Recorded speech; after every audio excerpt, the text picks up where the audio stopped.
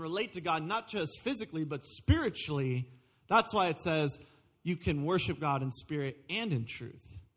And in Ephesians 6, it talks about it in depth. And so this morning I want to dive into the question, is there more going on?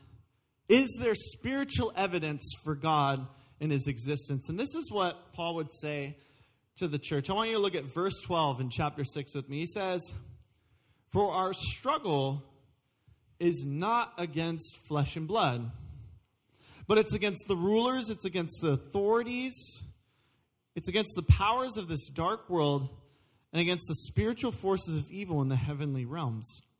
Therefore, put on the full armor of God, so that when the day of evil comes, you may be able to stand your ground, and after you have done everything, to stand." Many of us have read this passage. It talks about the armor of God as a picture of how we're spiritually equipped to fight the Lord's battles and fight all the challenges that are ahead of us as believers in Jesus.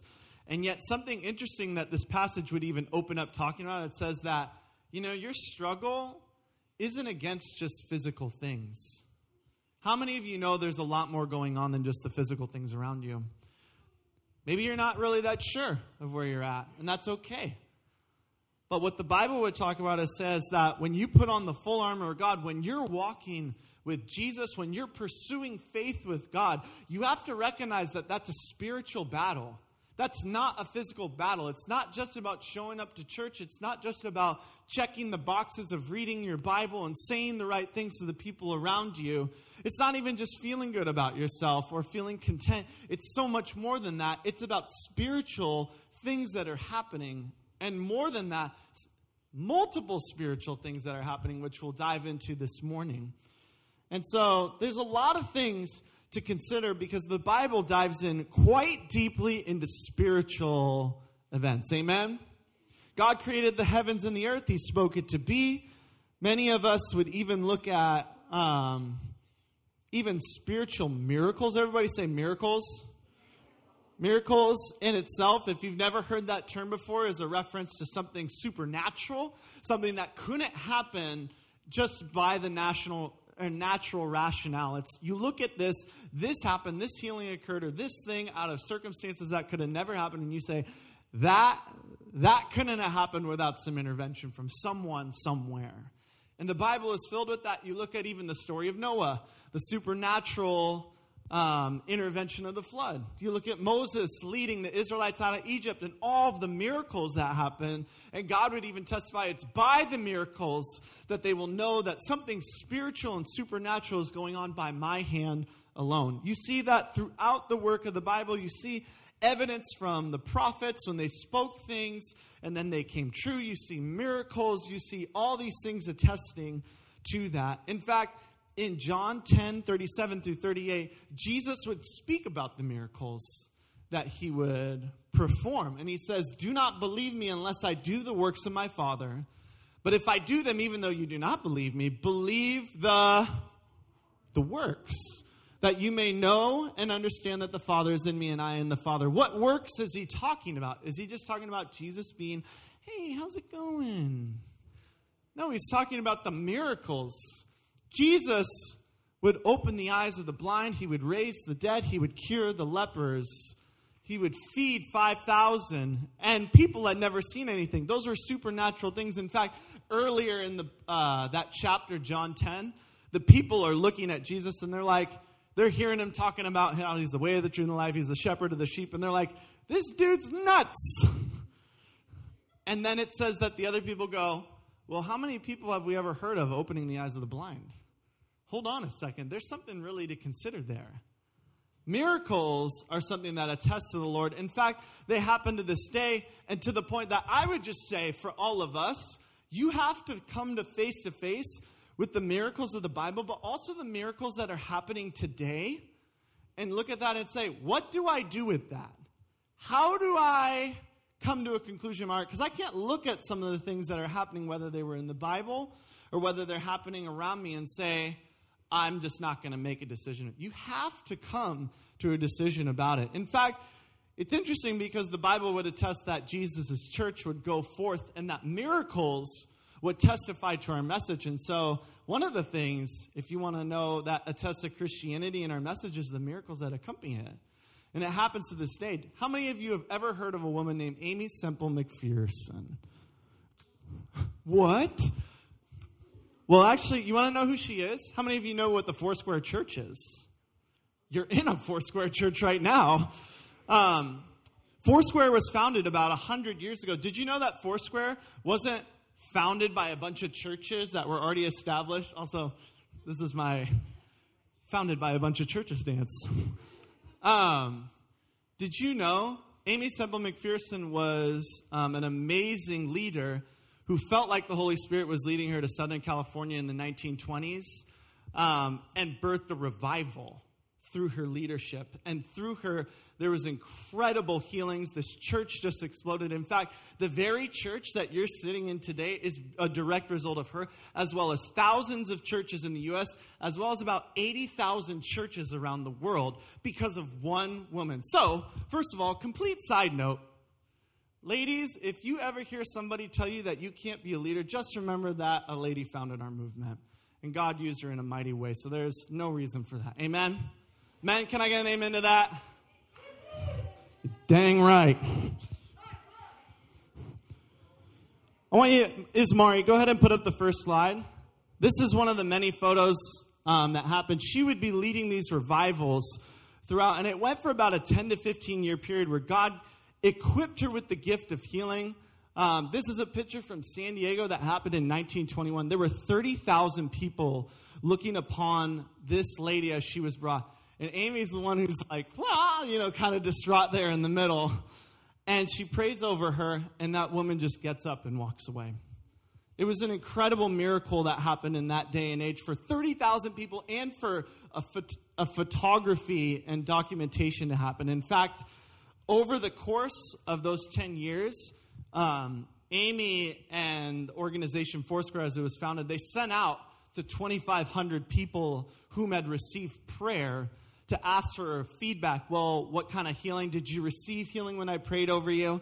And it says this, that over 2,100 of them were healed, and over 150 of them were immediately healed in that moment. Some people facing death, and immediately people with broken bones, people who had no business living, and they had gone to the hospital, and they said, you're going to die in 24 hours. So they went there instead of the hospital. In fact, I want you to put up the next slide. This is such a humbling picture. If you can't understand what you're looking at because of the black and white, if it looks like people are laying down, that's Amy right there on the stage, and then right there, it's just the sick, it's the broken, it's people who are hurting. They're just flooding her events. And this is a typical sight that you saw over those 10 years. And so you're just seeing mass healings that are happening. And what's cool about this, one, it's not the only thing that happened, but it continues to happen today amongst our church family. I want you to put up the slide of Samo. Actually, many of us know Israel in the middle. That was from his wedding. Many of you know your junior high pastor in the back there. Wow. Men's Warehouse. 50% discount if you get your seat in the next 24 hours. So, Samo is over to the left side. He's the one with the little, I was going to say soul patch, but yeah.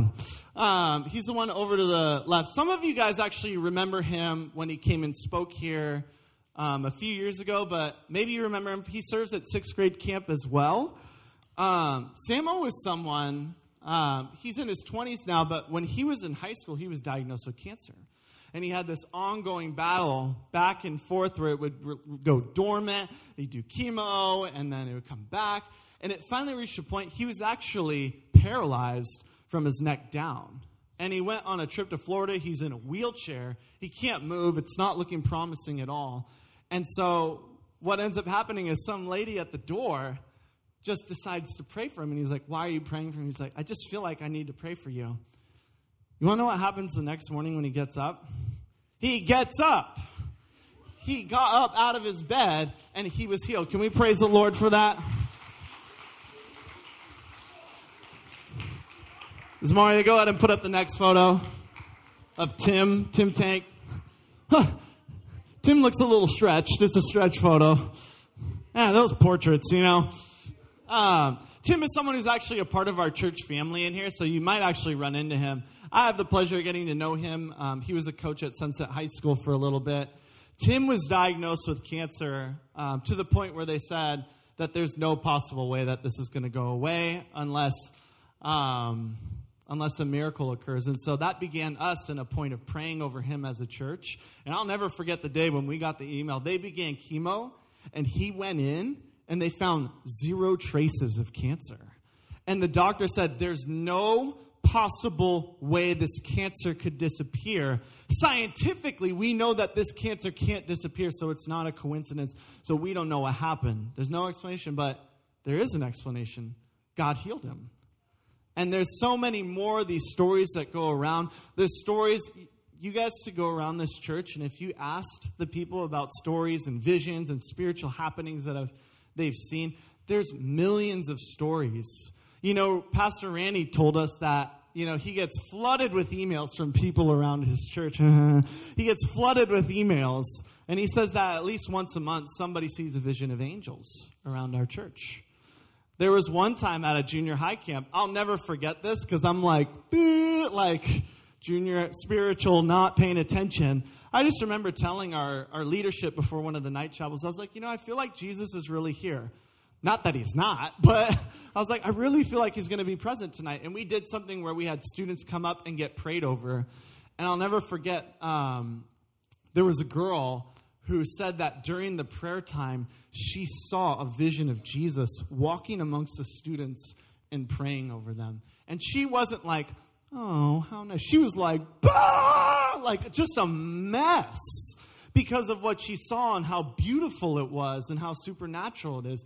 And the stories go on and on and on. But back to what we talked about, what do you do about that? How do you handle stories like that? Because we all have to reconcile that because there's different ways that you can look at it. On one hand, you could just say, well, those are just all random occurrences. I remember actually one of my friends, he's not a believer, he would just say all miracles were just random occurrences at random times. And it's like, so you want to go look at Samo in the face and tell him that his cancer disappearing was just random? You want to tell Tim Tank to his face that his cancer disappearing was just random? I don't think so. It doesn't work like that.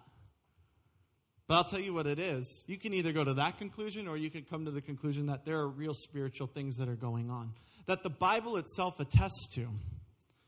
As well with that, it's not only evident in the good things, it's also evident in the evil things around us. See, it's interesting when you look at this passage here in Ephesians 12. It says, to put on the full armor of God so that you can take your stand against the devil's schemes. For our struggle is not against flesh and blood, but it's against the rulers, against the authorities.